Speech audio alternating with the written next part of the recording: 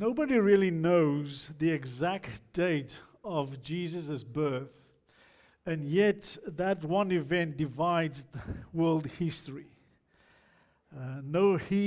Jesus never wrote a book, he never composed some poetry or a song, yet nobody's life has been, and teaching has been the subject and the greater output of songs and poetry and music and films and really every form of art.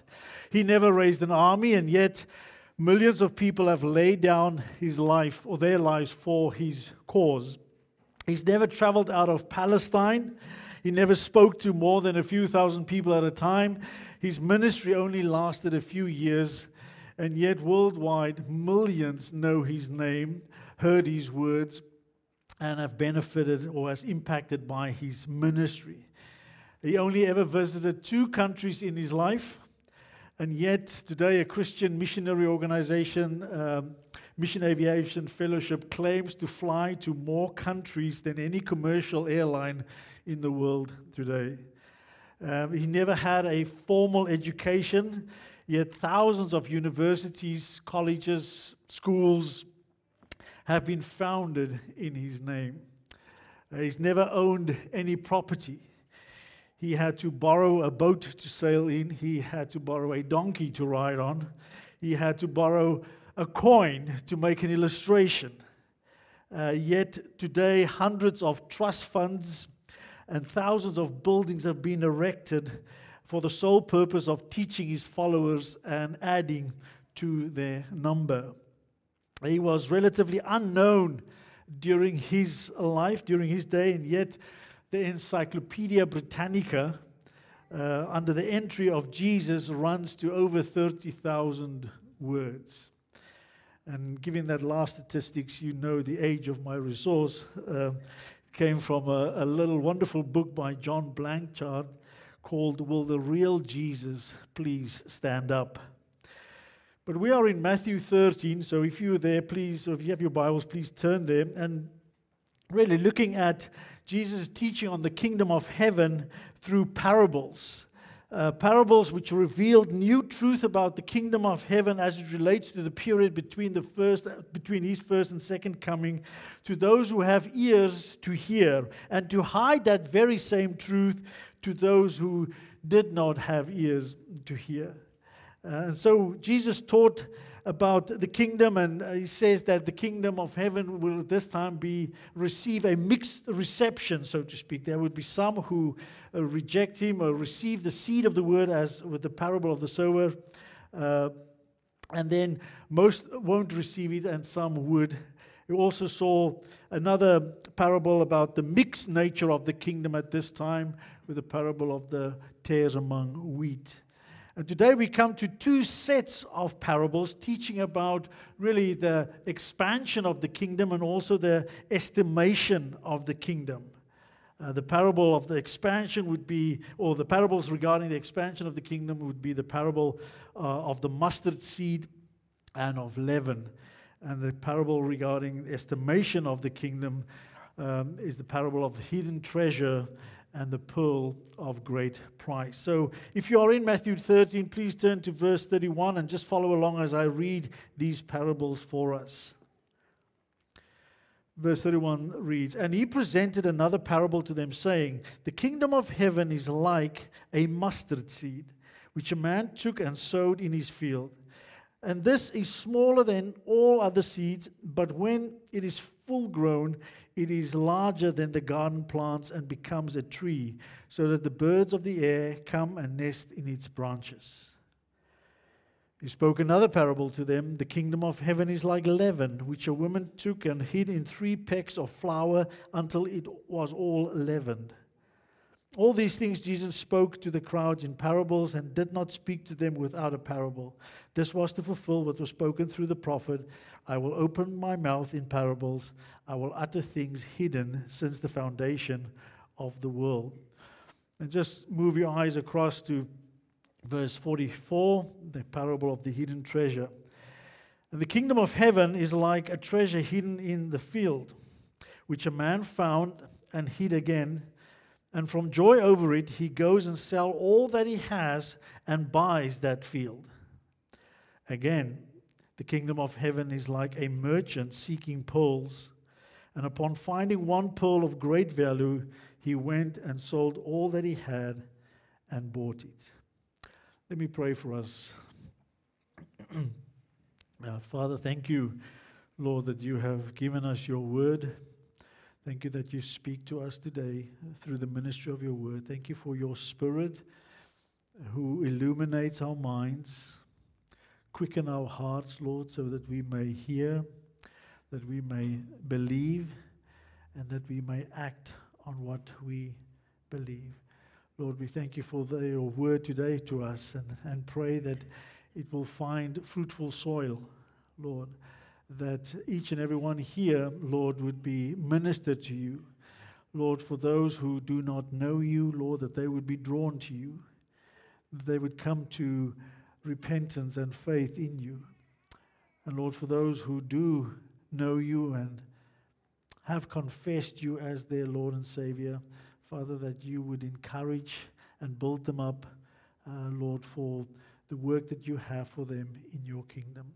And we pray these things in Jesus' name. Amen. And so first of all, we have a set of parables teaching on the expansion of the kingdom. The kingdom is like a mustard seed. And really, Jesus is contrasting here the growth of the kingdom, comparing it to the smallness of a mustard seed in comparison to what it grows into, the greatness of that plant. Now, the mustard seed in Palestine or in Israel was the smallest known agricultural seed to them. We, of course, know that it is not the smallest seed in the world, that there's a smaller seed of the wild orchid that was much smaller. But this, to Jesus' audience and to the agricultural community of his time, the mustard seed was the smallest seed that they were aware of. And of course, this saying, comparing something to a mustard seed, was a bit of a proverbial saying, and they would equate whatever is small and what would grow rapidly or quickly or largely would then be equated to a mustard seed. And Jesus used this very illustration in regards to faith, when his disciples could not heal the boy who was demon-possessed as his father was brought them to them. They asked Jesus, why could they not deliver this boy? And Jesus said to them in Matthew 7:20, because of the littleness of your faith. For truly I say to you, if you have faith the size of a mustard seed, you will say to this mountain, move from here to there, and it will move. And nothing will be impossible to you. And really, so again, he's comparing the smallness of a mustard seed to the greatness of what can be achieved through faith in God, praying for the things of God. And so now this tiny mustard seed in Palestine would grow to quite a substantial tree. Most mustard varieties grow to a sort of a small to medium-sized shrub, but not those in Palestine. They grow very large and very quickly, up to about 4 to 5 meters in height. And so later in the season, when the plant sort of matures a little bit more and the branches stiffen, then birds would come and of course, find a good perch in the trees, find some shade from the sun and some shelter perhaps from some storms, or even a good safety environment for their nests. Because of the parable of the sower going before, some interpret this parable as also speaking to the mixed nature of the kingdom, seeing that the birds are evil, since that was the birds who came and snatched away the seed in the parable of the sower, when the seed that fell on the pathway, and he equated basically the birds as being of Satan. And so they would interpret this parable as really the birds within the trees are evil influences that affect the kingdom. But this interpretation, I think, should be rejected because it goes against the thrust of the parable. Remember, a parable teach one main truth, and the focus here is really on the expansion of the kingdom, not the mixed nature of the kingdom. The kingdom will grow from a very small beginnings into a very large domain.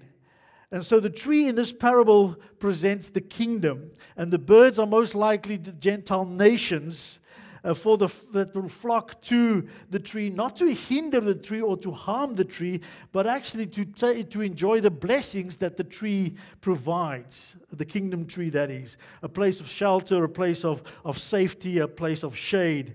And so the picture of birds nesting in trees, really that meaning can be drawn from the Old Testament, because there's a number of passages where we see something similar. In Ezekiel 17, verse 23, God spoke through the prophet about God planting a tree. Ezekiel 17, God says that He will restore the kingdom of David, that He would take a shoot of the line of David and He would plant it on a mountain height. And that's shoot will grow up into a large tree and produce branches and fruit and become abundant and become a tree with abundant fruit and a splendid cedar, it says. And then every kind of bird would find a nest in there. And so it really speaks in Ezekiel 17 of the restored Israel becoming a blessing for the nations. This same picture is found in Daniel chapter 4. Again, we saw a picture of the tree, and this time the tree is equated to Nebuchadnezzar and his kingdom, which will flourish and grow into a large tree, producing abundant food and shelter to the birds of the air and other living creatures. And so again, this picture of a tree with birds flocking into it is really a picture of blessing and protection, not evil influences on the tree. And so this message of the parable is that though the kingdom is very small at the time of Jesus' day, it will grow and expand and basically brings blessing to the nations. And this principle of something being small, being blessed by God, we see elsewhere in Scripture. That is Zechariah, in the days of Zechariah, when Israel was brought back from exile and they were rebuilding the temple, and some were disappointed with the size and the splendor of that temple when they thought back of the temple of Solomon, and really the Lord reminded them not to despise small beginnings. Of course, this is also in line with what Daniel saw in the dream that Nebuchadnezzar had of the big statue with its heads of gold, its arms and breast of silver, its torso of bronze, and his legs of iron, and his feet of clay and iron. And then he saw a little stone cut from the mountain and struck this statue on its feet, and really destroying it, crushing all of those kingdoms.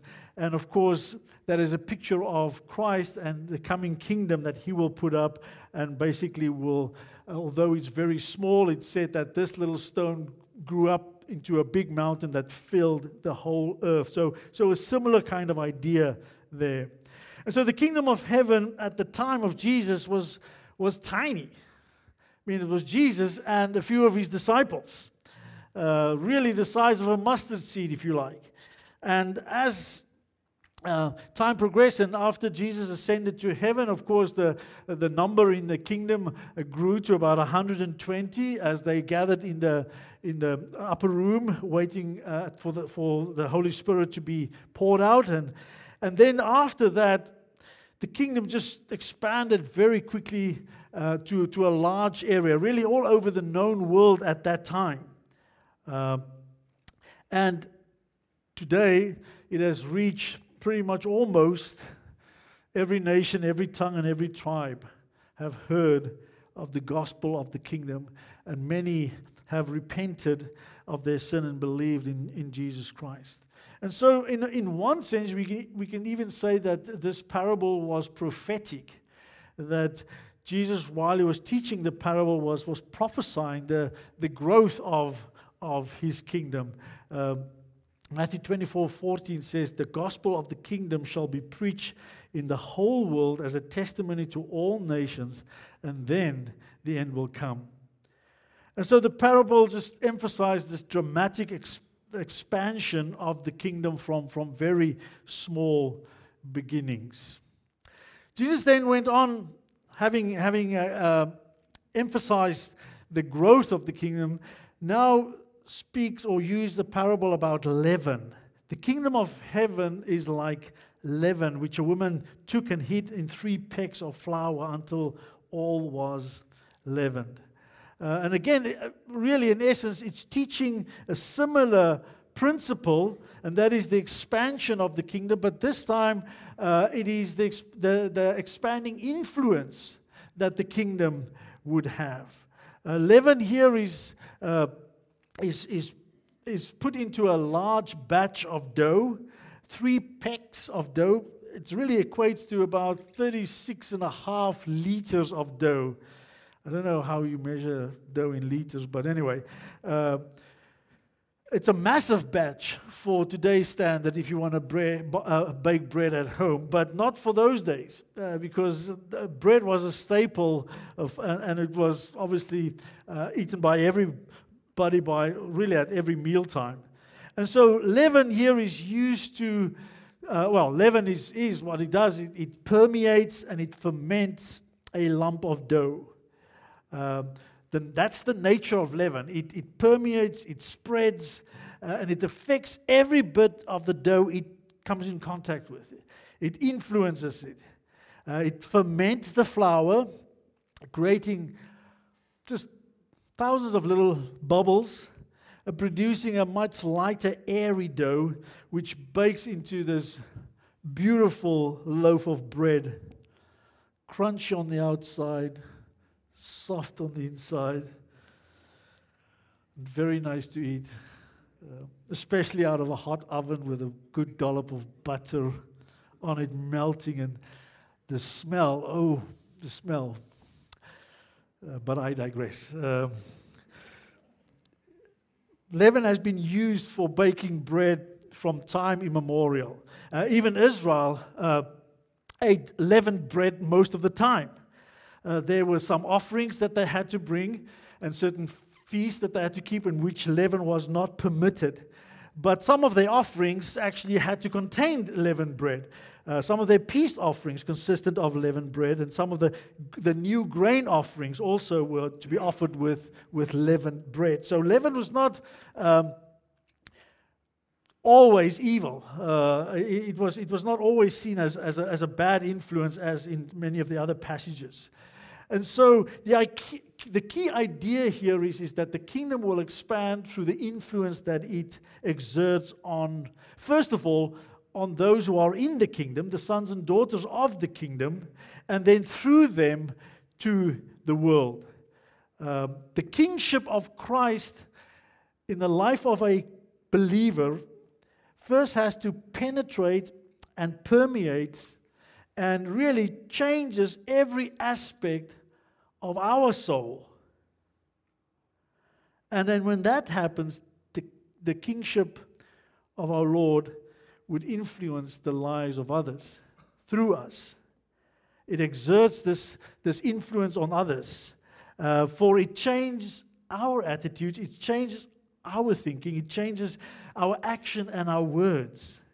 And so the influence of the kingship of Christ on our lives really affect every area of life. I mean, just if we look at the world today, the arts, literature, science, business, commerce, government, all of that has been influenced by those who are in the kingdom of heaven. And so every activity done by one who is in submission to Christ influences others.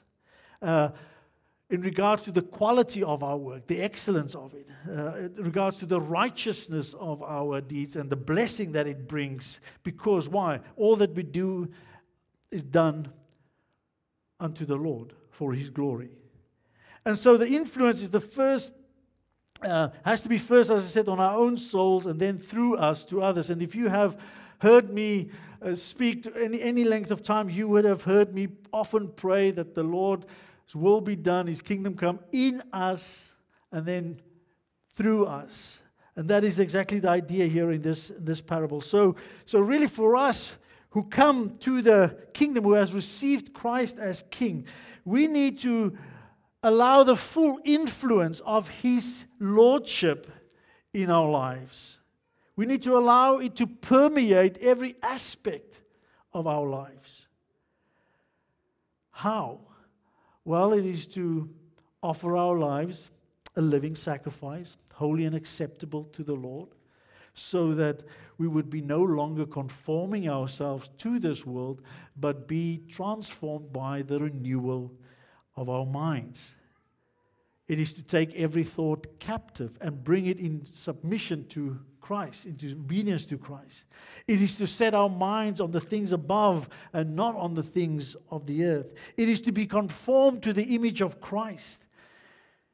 It is to plan, to pray and plan, and then participate in seeking His kingdom to come and His will to be done on earth as it is in heaven.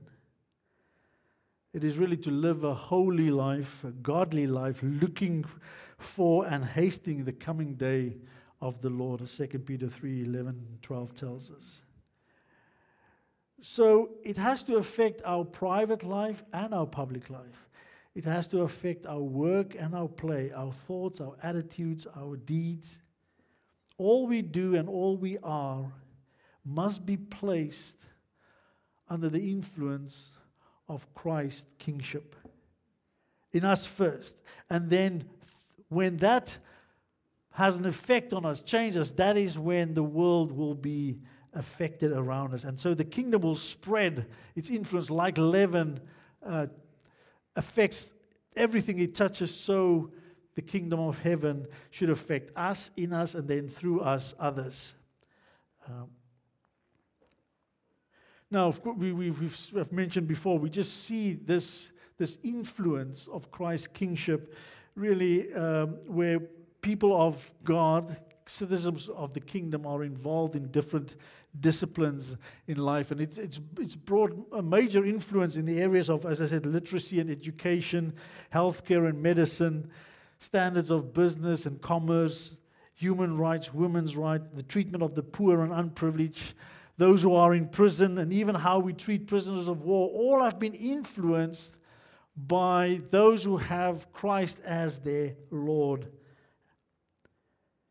And so there are some who interpret leaven here again as representing evil. And so they would see the parable as leaven permeating the kingdom of heaven here on earth, and similarly to what the tares would be in the parable of the tares and the wheat. And so in this period between the first and second coming of the King of Christ, they see that there is the mixed nature of the kingdom. And so they argue that because leaven is often used negatively in the scriptures, often it represents evil, and so therefore, with the just before Passover, they would celebrate the feast of unleavened bread, and so their leaven would be equated to sin, and that they need to be remove that from their household a week before they celebrate the Passover. And so, in preparation for that, clean out the leaven from your house as a symbol of really cleaning your life. God also dictated that many of the offerings that were brought to Him had to contain no leaven. As there some of the grain offerings were to be brought without leaven. We see that in Leviticus 2:11 and 6:17 and 10:12. Then in the New Testament, we see that Jesus describes the hypocrisy of the Pharisees as leaven. In Matthew 16, verse 6 and verses 11 to 12.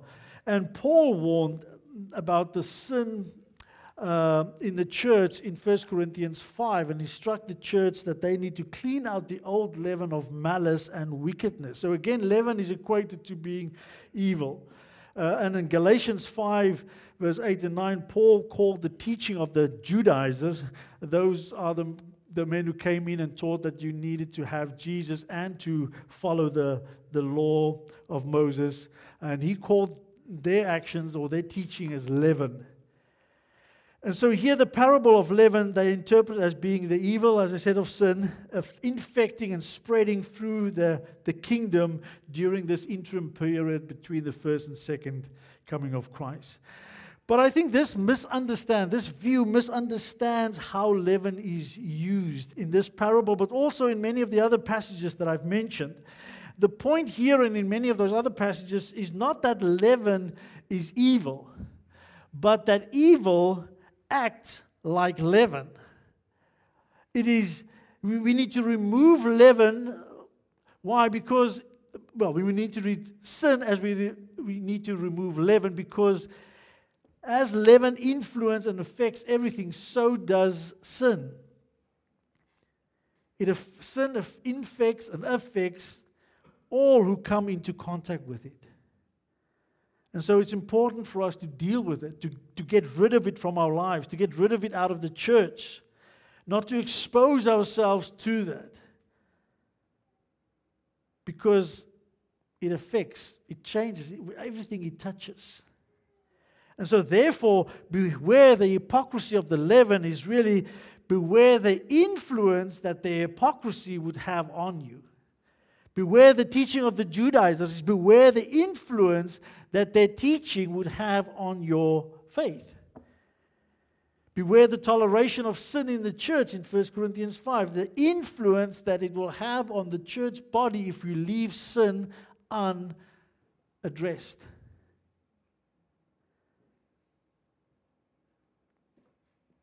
And so, this figurative use of leaven refers to its ability to spread, influence, and permeate and affect.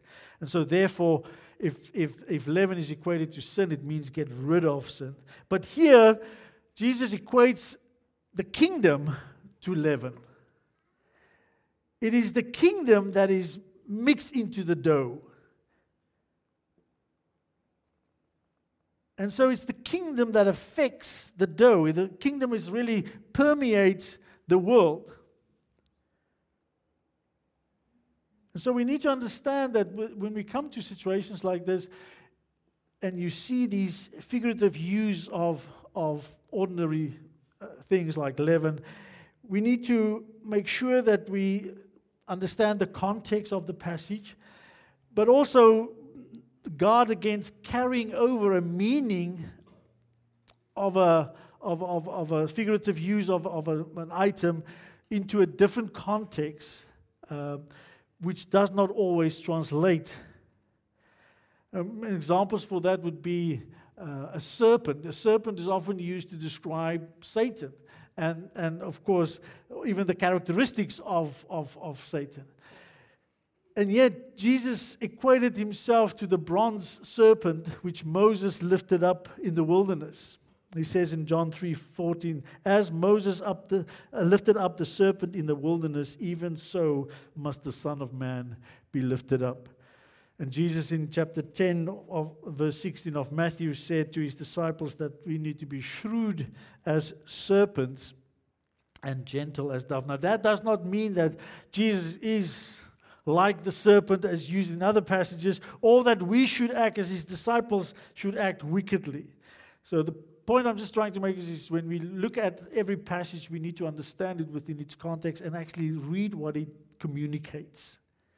And so the main point here is that the parable of the leaven speaks about the expansion of the influence of the kingdom in the world through those who are submitted to the kingship of Christ.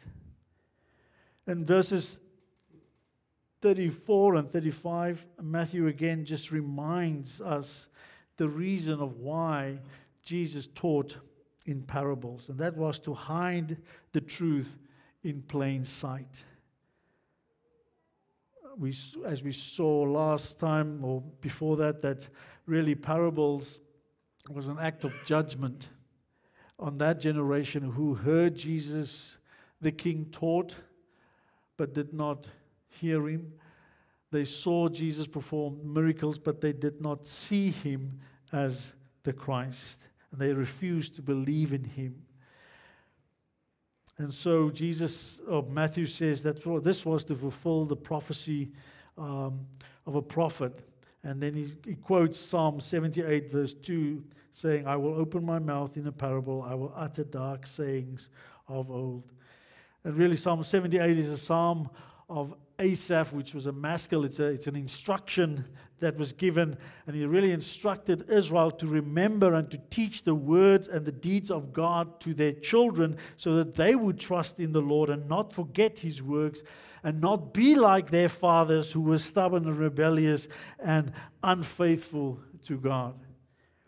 And yet, this many centuries later, this is exactly the generation that Jesus encountered, an evil and adulterous generation who refused to believe. And he who has ears, let him hear. Let him hear, let him receive, let him believe, and let him respond to the words of Christ. And so those are the two parables that deals with really the expansion of the kingdom. And so how does this apply to us? How can we draw some application from these parables for our lives? And really two things. The one is knowing, and the other thing is to respond to what we know. And so here we know that the mustard seed speaks of the kingdom that will grow. And we have the benefit of seeing 2,000 years of evidence of that. That the humble beginnings of the kingdom with Jesus and his few disciples in Israel now has grown up to include really people from every nation, tribe, and tongue, bringing immeasurable blessings to the nations of the world. It is also to know that Jesus said that this kingdom the gospel of the kingdom needs to be proclaimed to all the nations, and then the end will come, Matthew 24:40. We also know that this will happen as his faithful disciples go and make disciples, baptizing them in the name of the Father and the Son and the Holy Spirit, and to teach them to observe all that Christ taught them, commanded them. It is also to know that Jesus taught us how to pray. That we need to pray, your will be done, your kingdom come on earth as it is in heaven. And so knowing these things, how have we responded to them? Do we long for the return of the King? Yearn for it? Not just to what it will mean when he returns, meaning obviously dealing with all the many troubles we face in this world, but really long for the presence of the Prince of Peace. Do we love the Lord our King so that we would obey his commandments? Personally, but also corporately. Let me be a little bit more specific. Are you being discipled in Christ? Are you discipling someone else in their submission to the kingship of Christ?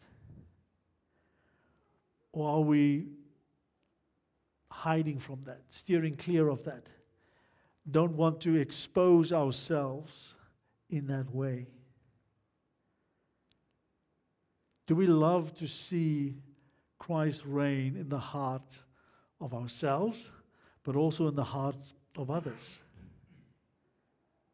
Knowing the blessing that will bring. Do we believe that it is a blessing to be submitted to Christ as King? Do we pray that his will be done, his kingdom come? And then do we preach the gospel of the kingdom? Again, let me drill down a little bit more on this.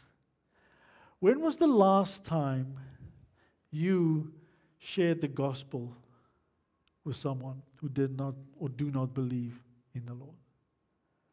This past week? This past month? Have you done it this year?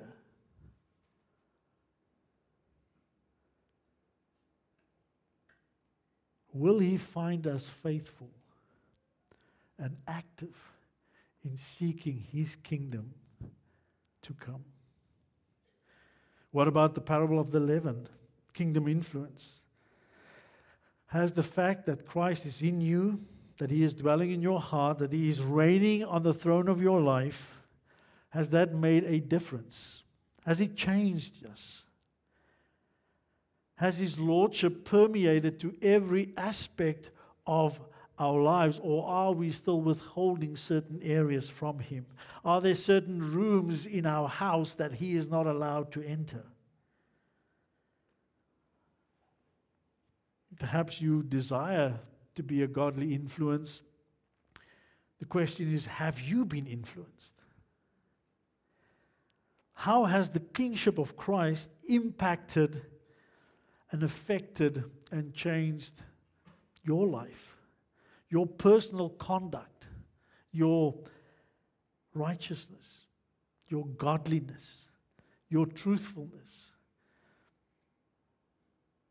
your humility, your service, your love? What about in your marriage?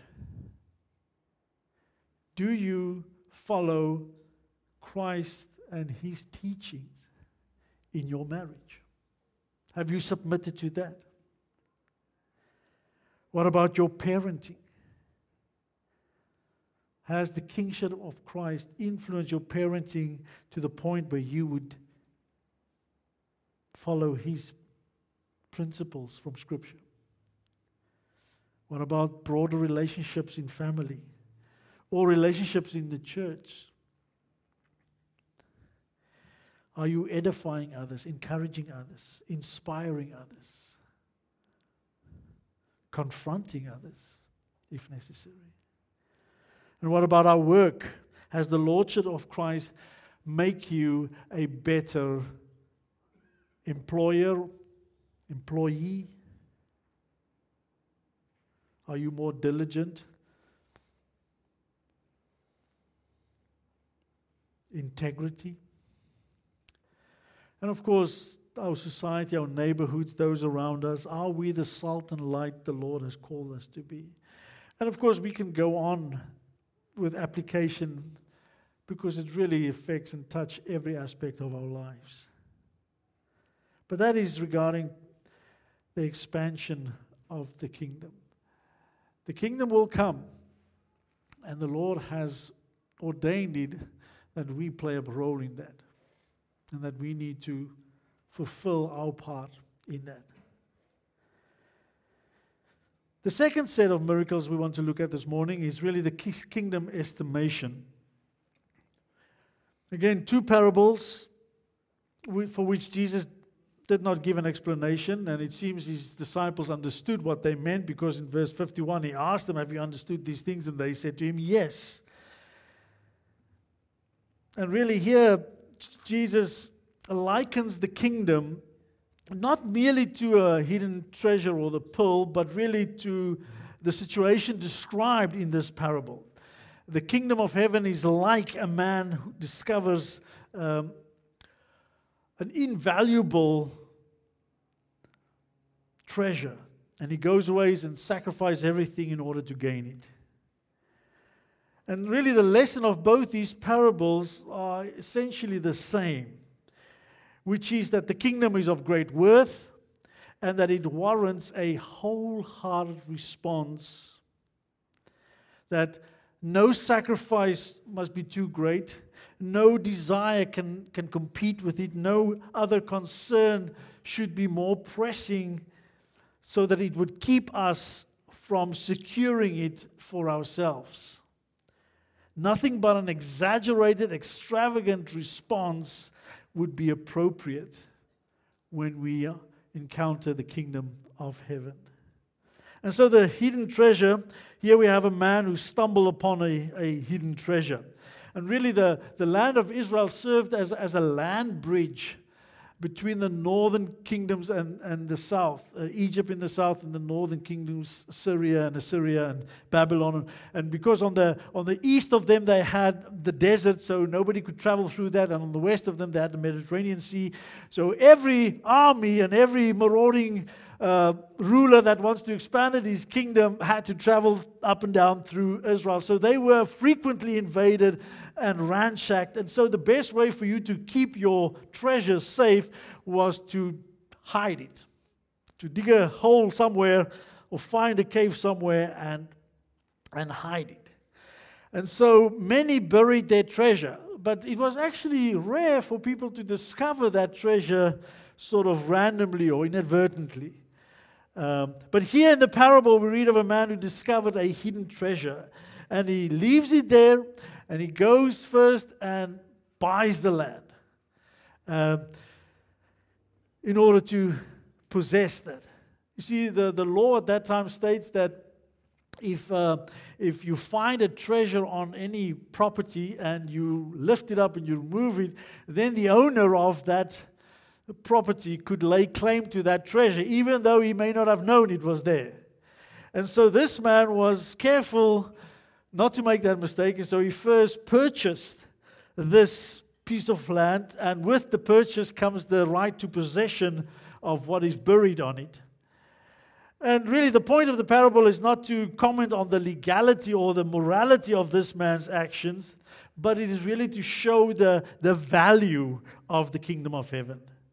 In this man's estimation, this treasure was the best thing that ever happened to him. This treasure was invaluable. And he was willing to give up all he had, to sell everything he had. Not reluctantly, but joyfully. He just had to have this treasure. And so, as I said, the point of this parable is that the kingdom of heaven is of infinite value and the source of immense joy, motivating one to really to give up everything and with great joy in order to gain it. Maybe I can say that differently.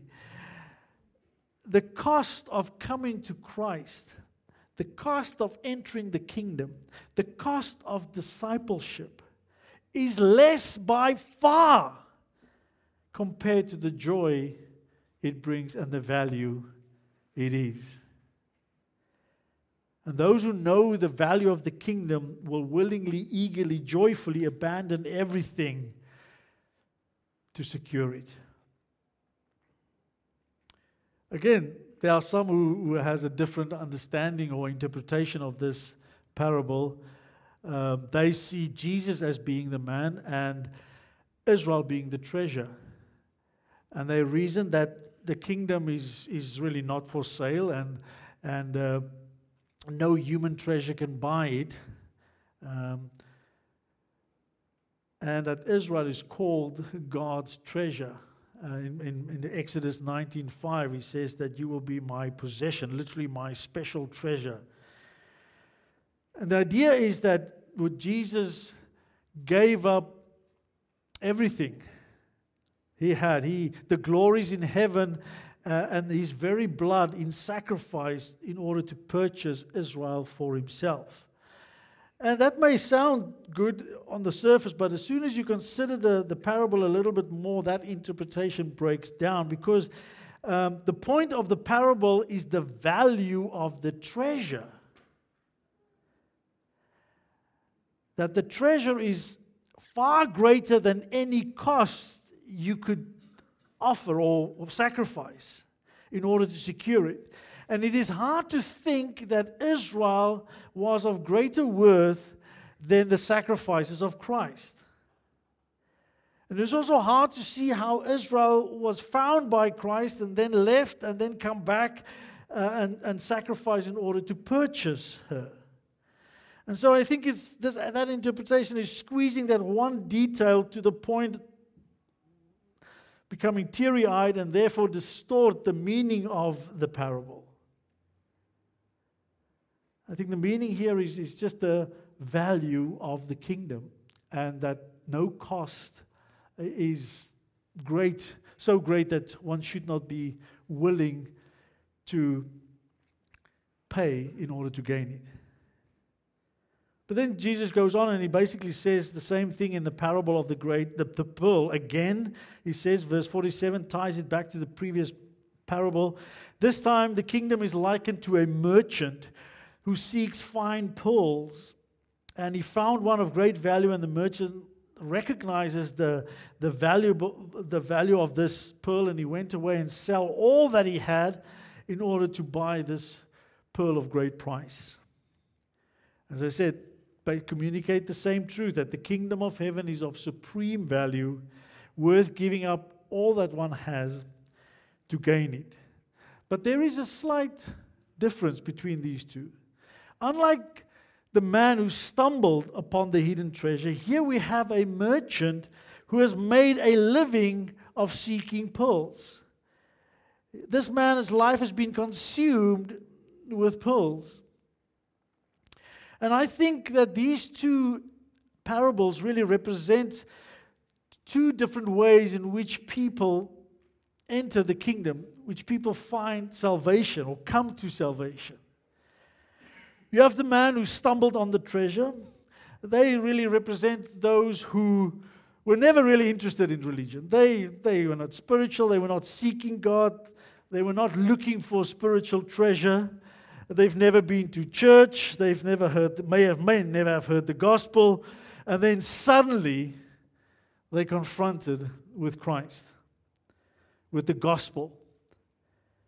And the regenerating power of the Holy Spirit quickened them to realize that what they have found was of immeasurable value, of incalculable worth. They have found Jesus, their Savior. They have found Christ, their King. They have found Emmanuel, God with us.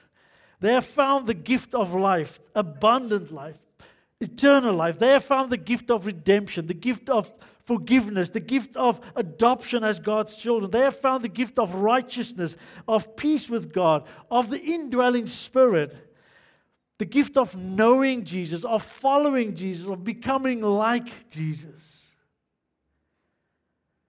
And they rejoice and are willing to give up everything and to sell everything in order to gain this. They are like those who Isaiah talks about in Isaiah 65:1. It says, God says that I allowed myself to be found by those who did not seek me. So sometimes there's people who stumble upon the gospel, but then by the Holy Spirit realize what they have discovered and sought to purchase it, gain it for themselves. On the other hand, the merchant represents those who perhaps grew up in a religious environment. Perhaps it was like a Jew who followed the requirements of the law, but whose spiritual life consists of nothing more than rituals and traditions. Or maybe even, bring it to our time, someone who grew up in the church, surrounded and engaged by religious activities. Those, they may have read the Bible, may have heard the gospel many times, they may have prayed even, prayed to God, but often thought himself distant, far away, absent.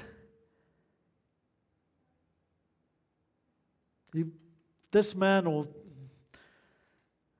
the pearl merchant, represents those who would seek after God. They want to, they're looking for something. And they have maybe have gone through many valleys of doubts and bogs of despair, thinking, where is God? Does he even exist? Does he even know I exist? Then one day, suddenly, behold, they discover the pearl of great price. And he's right before them. And they hear him say, come to me, all who are weary and heavy laden, and I will give you rest. and no more marvelous sight have their eyes ever seen the face of Jesus in the words of the gospel. No sweeter sound have their ears ever heard the voice of his calling, saying, "Come."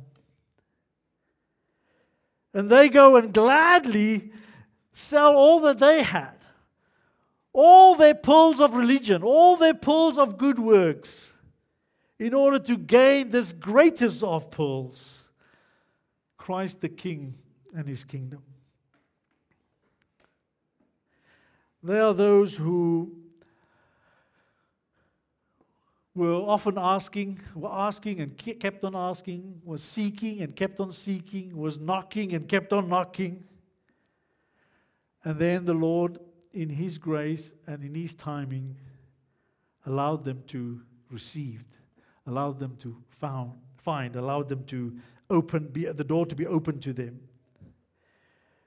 Now, I don't know where you are in that experience, whether you met the Lord suddenly from a life of sin and suddenly you discovered Christ, or that you have grown up in the church, in religious circles all your life, and then the Lord opened your eyes to the glories of Christ. Perhaps you still have not done so. Perhaps you have not found him yet. Perhaps you have not discovered the treasure that's hidden, the pearl of great price. Even though he's not far off and he's not hard to find. And really, if that is you this morning, then I pray that you will find Christ. That you would come to the knowledge of the gospel of Jesus Christ. That you would know that you are a great sinner, but that Jesus is a great Savior.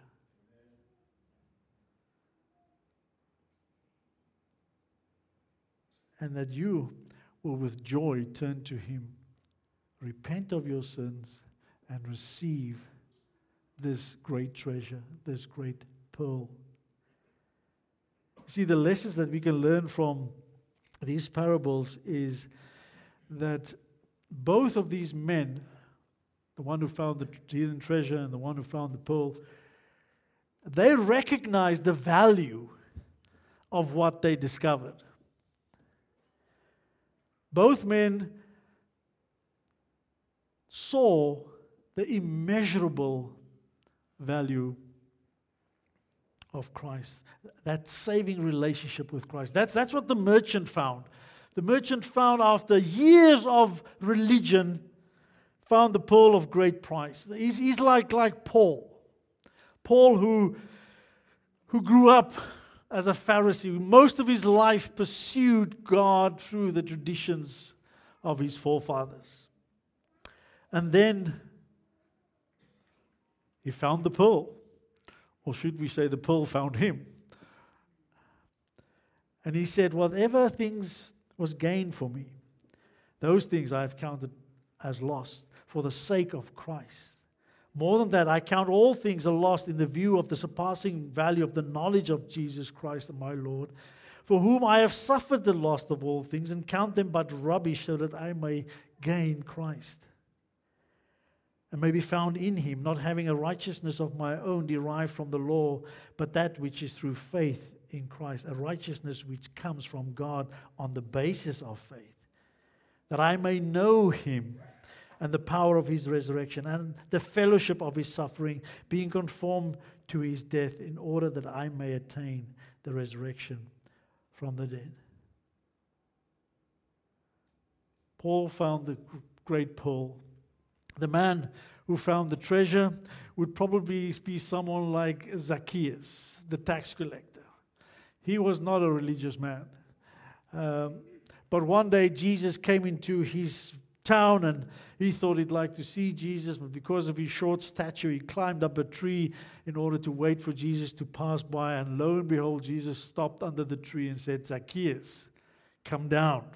Hurry down, for today I have to dine in your house. And Zacchaeus has found a great treasure, or again, the treasure found him. And he responded by giving half of his possessions away and repaying 4 times those he may have defrauded, which probably took the other half of his possessions. But he had to have Jesus. And so both men recognized the value of what they found. Both men also recognized or was determined to take it, to have it, to make it their own. They just have to have it. And to gain the kingdom really is to realize the value, but then it is desiring it for yourself. That you would need to want it, to desire it. I mean, I remember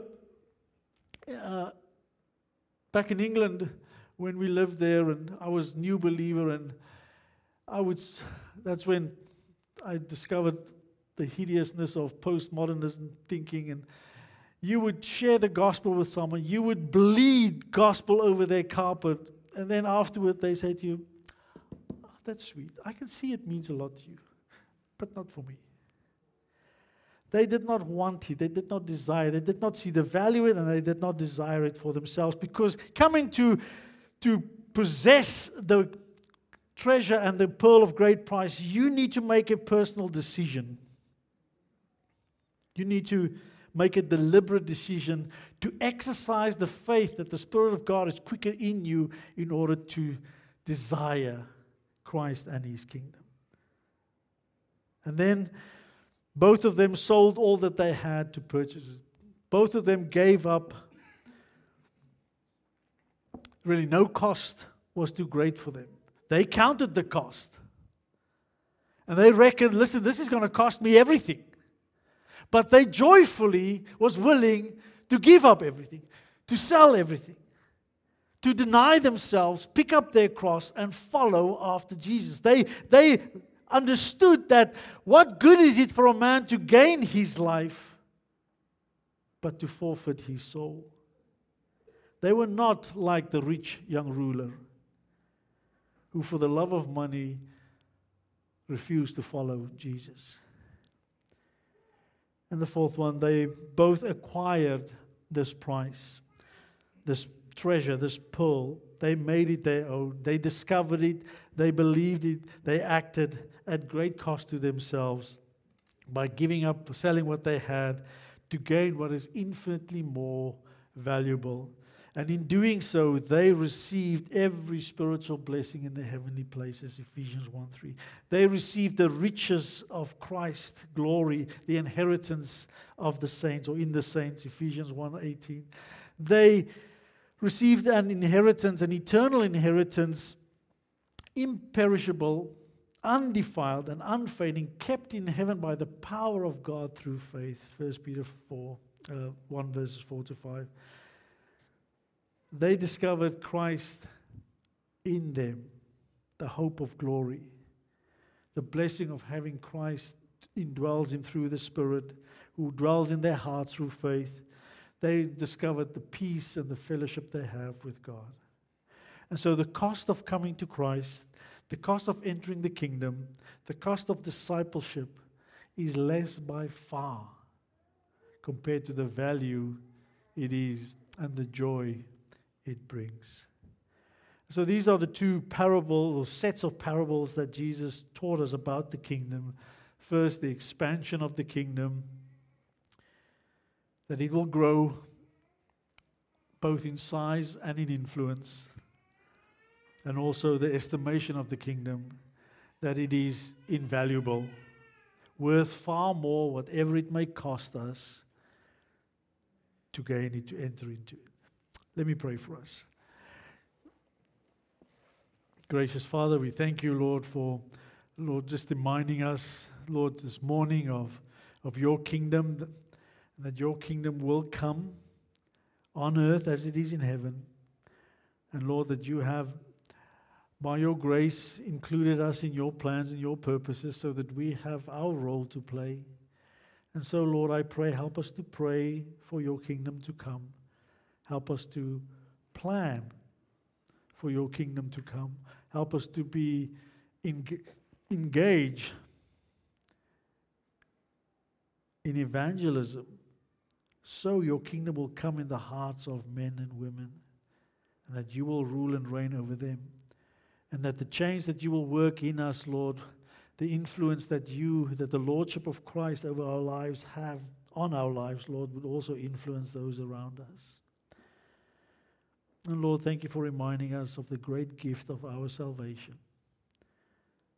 That no matter the cost, no matter how hard and how difficult it is, knowing you and being with you is worth greater by far. And we rejoice in that. In Jesus' name, amen.